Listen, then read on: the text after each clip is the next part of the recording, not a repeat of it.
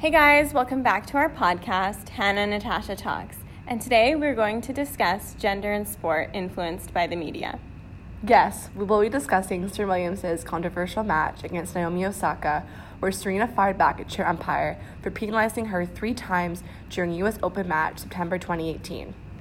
Using our sociological imaginations, we will look at dominant gender ideologies such as femininity and intersectionality, and how they are challenged in sport using Serena Williams as an example. As we all know, the media decides what we see and what we don't, privileging men's sport content more than women's content. In an article by Mary Louise Adams in 2015 for Pearson Publishing, she states that the coverage of women's sport now accounts for just 1.3 to 1.6% of the total content. As well as quantity of content, there is also a difference in what is being covered for each sex.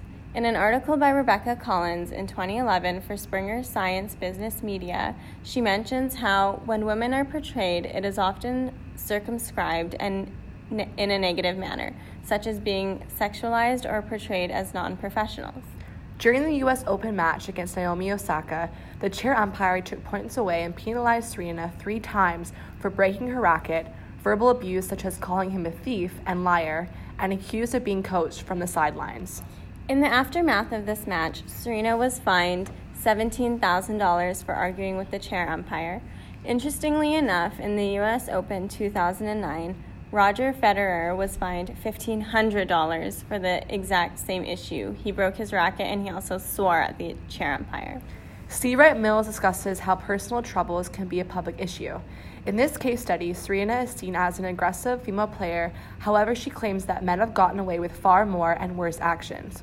Sue Barker, a former world champion tennis player in the 1970s and now BBC tennis presenter, states that she has sat courtside watching the men ranting at umpires and they haven't been given a violation.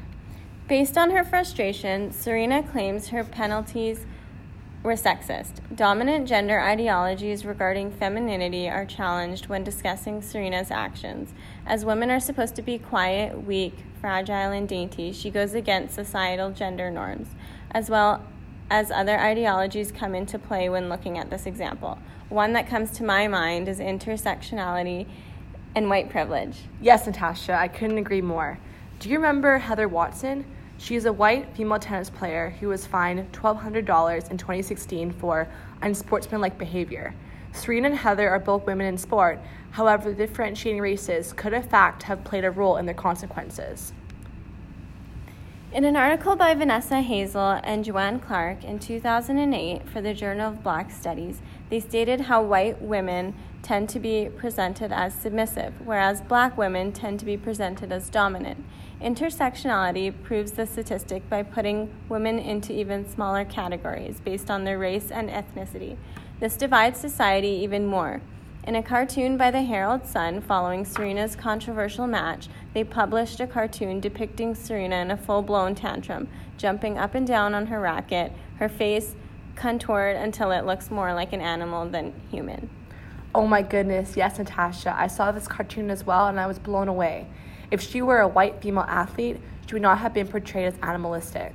It's quite racist, isn't it? If you look closely at her competitor in the cartoon, she is a white woman with blonde hair, calmly speaking to the chair umpire. She's not shown as a tanned biracial, half Japanese and half African American, which would resemble Osaka. Well, in history, predominantly in Western Europe, tennis has always been perceived as a white man's sport. This notion of tennis can make us infer that Serena had to work her way twice as hard to be considered as serious, professional athlete in tennis because of her race and gender. So, Hannah, I guess the question that remains is, why is gender in sport important to discuss? Through our discussion today, we have been able to highlight specific gender and race ideologies applied to sport and how the media's representation affects what we see and can strengthen ideologies and stereotypes. We have all been socialized to see and participate in the world a certain way. The social constructs that are gender and race are connected. The world isn't as black and white. Exactly, it's not black and white. And these constructs can have negative implications as seen in our today's discussion on Serena Williams. I believe that Serena Williams is one of the greatest tennis players of all time, and her honesty and integrity will always prevail. Her skill and ability is not gendered and is not defined by race. She's become a strong female African American role model for young girls and women who don't feel that they have a voice. we do have a voice and it will be heard.